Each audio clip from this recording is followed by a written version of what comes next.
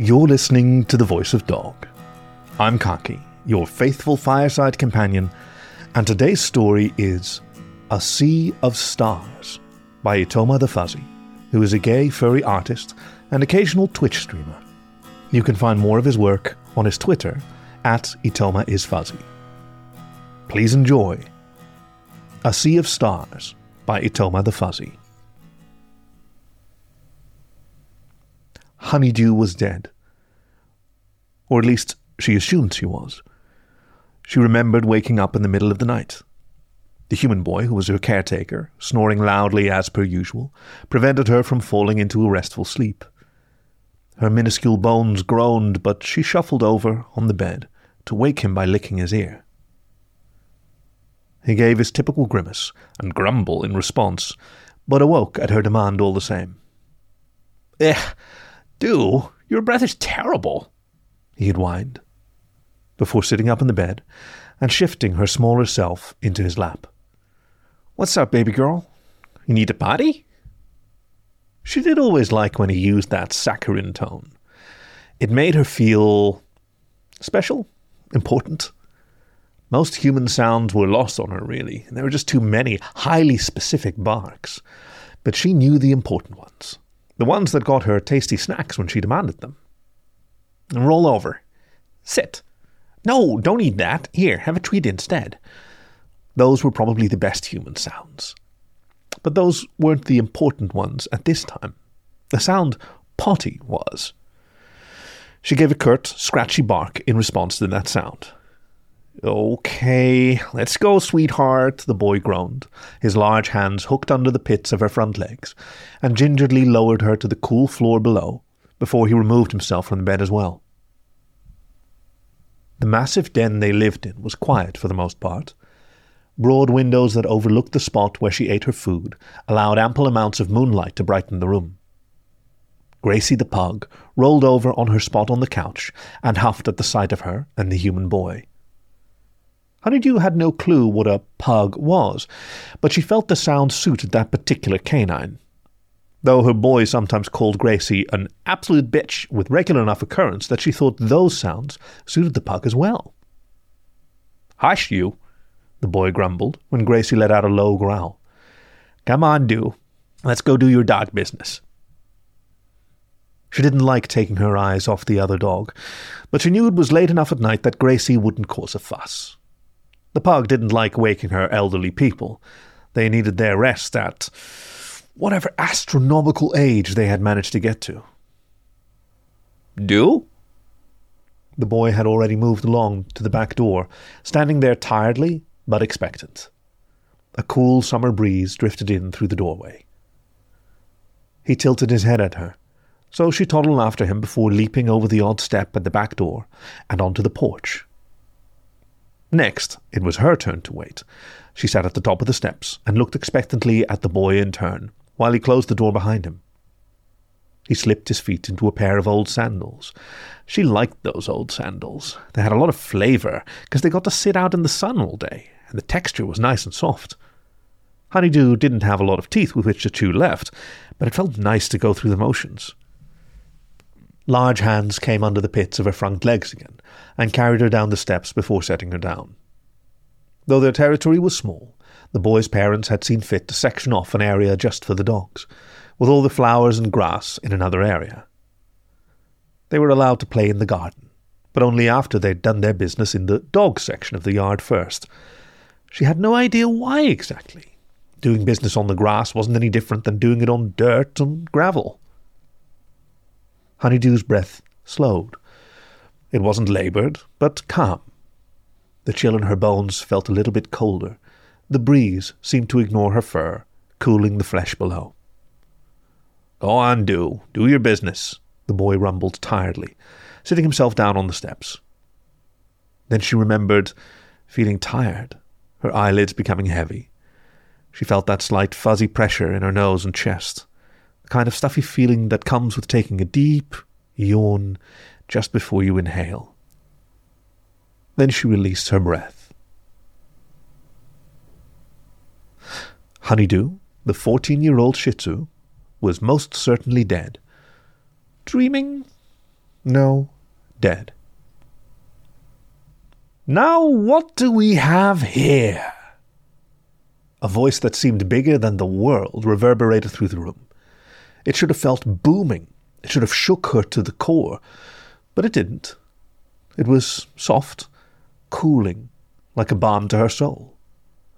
Taking in her surroundings, she noticed a tall woman standing at an entryway, her form obscured by fabrics of silver and purple. Why did she know what that was? She'd never seen such a colour before.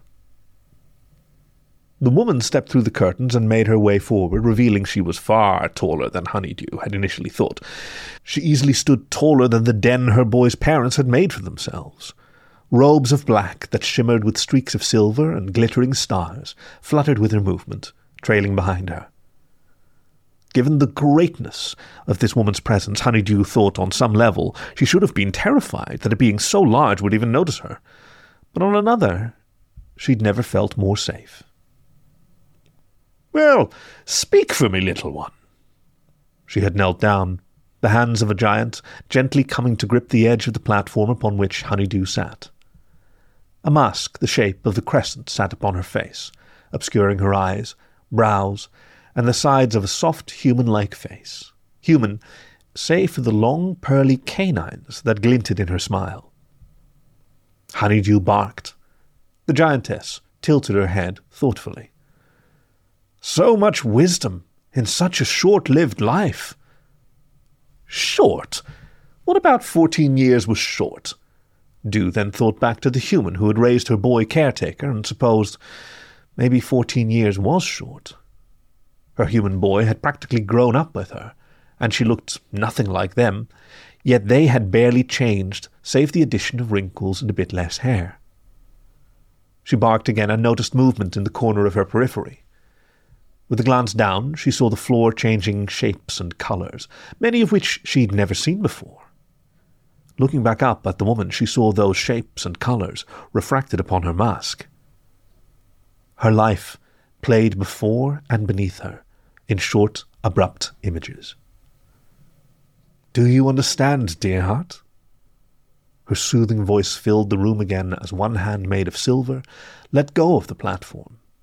The long, well-manicured nail of her smallest finger gingerly gave her a scratch on her back, right between her shoulders where she always itched but could never reach.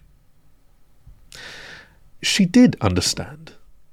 She wasn't sure how she understood what was happening, but she did. The woman came to a rest, laying her head upon her arms, as she gazed down at the small canine. Or at least Dew assumed she was gazing at her, as lips painted with moonlight curled in a gentle smile. "Then will you sing for me, child? Share with me what you have gained and what you have lost, of the world you felt and the love that surrounded you." So Honeydew did. It took her a moment to find her voice.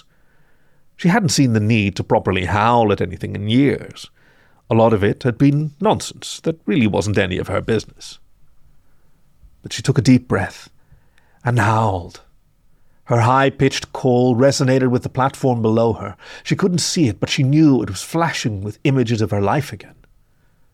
She sang of the woman who raised her, the pups she had made, of swimming in lakes and ponds, chasing the occasional rat. One of her pups was brought back to her after she'd been given away, the family she had known outgrowing her and the boy taking her and her pup in. She sang of the little luxuries, treats and tasty dinners, of a world filled with far more smells than any one dog could catalogue. She sang of sorrow, of the pup who had come back to her passing before her time. She sang love, knowing her life held meaning to those who had been with her for long and for short. When her song came to an end, the room became dark, but the moon shone brightly on the woman's face. Hands of silver came forward, scooping Honeydew into the palm of one and lifting her off the platform. Honeydew barked again. "Oh, you know who I am. You see me most nights, though for some I close my eyes to rest." The woman's other hand gently waved, causing the surface of the platform to shimmer like water, the ripples melting away the static, while revealing the boy and his mother, huddled over a small form in a white cloth, while his father worked at the earth of the garden. I see most everything that happens under the starlit sky. I like to record knowledge, and to share it where I can. Honeydew felt like her heart had clenched at the sight. If she could have made them, tears would have come to her eyes. But I also see to this small task, for all our children when their time comes. You tell me of your life, of your stories, fictitious and factual, and I record them so they cannot be lost while you sleep. The woman touched the surface again, causing it to ripple and turn a soft, warm blue. Then I send you to that place where all souls go, deep below the waves. You will dream of a joyous place, small one, surrounded by those who came before you. She spoke, placing Honeydew on the dais once more. The surface seemed to have actually become water, which reached up to her tiny dog ankles. The giantess reached up behind the coverings of her cowl, pulling forth a lock of her exceptionally long fur, which was black as night, but shimmered an array of blues and purples. With a graceful swipe of a single nail, she cut those tresses, and they weaved themselves into a broad stretch of fabric. Are you ready? Honeydew gave a concerned whine. Do not worry for that boy. He will be fine. What's important is that you get lots of rest. She wove the fabric around the small dog, swaddling her in warmth and onyx. I'll come get you when it's his time. The canine panicked for a moment when the giant placed her back on the watery surface of the dais, and she felt herself sink further than she had before. But she felt calm wash over her. The water didn't enter her muzzle or nose. It didn't plug her ears.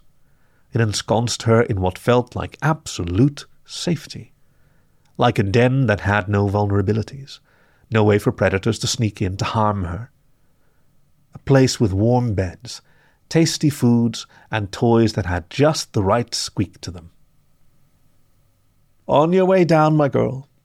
And if you see anyone coming back up, wish them well for me, the giantess called from above, voice muffled by the tide that gently carried Honeydew down. She drifted along the current for what felt like forever, drifting in and out of peaceful dreams of her own, sometimes sharing dreams with those who flowed along beside her. Time had never really been a thing she knew of or was concerned about, and she saw no reason to start now, until she felt a small bump. The bubble which carried her across an ocean of stars had been struck. She didn't usually bother opening her eyes anymore. The dreams are better than the view of this place, but she figured she should probably know what that had been. Around her, spheres of light rushed up from below, most of them missing those who flowed along the current of the afterlife, but now and then one bumped a soul here and there. She looked up at the one that had struck her own vessel. It didn't seem to be rising up anymore. It hung close, containing a small dog, a puppy really, swaddled in gold. He couldn't even open his eyes yet, though she figured it wouldn't be for a while after his journey started for that sense to develop. Honeydew urged her vessel closer, feeling her tail wag with curiosity. She sniffed about his vessel as much as she could through the confines of her own, smelling dust and dirt, a faint hint of what her boy had called corn chips. His little nose twitched, and he wriggled under her scrutiny. The black mask of his face contorted in concern. She gave him a comforting whine and bumped her vessel forward, giving the pups a boost that caused it to shoot upward momentarily. And when she did, she saw something, just a flash, an instant of a life not yet lived. A small family, another dog, a boy lifting the pup into his arms and singing softly to him. Her boy, showering this pup with all the love he could muster. And then it was gone, the small soul now only a faint glimmer in the distant sky, shimmering like the many stars. Honeydew knew she was dead, that her life had come and gone in what felt like an instant to the beings that had loved and cared for her. But she knew everything would be okay.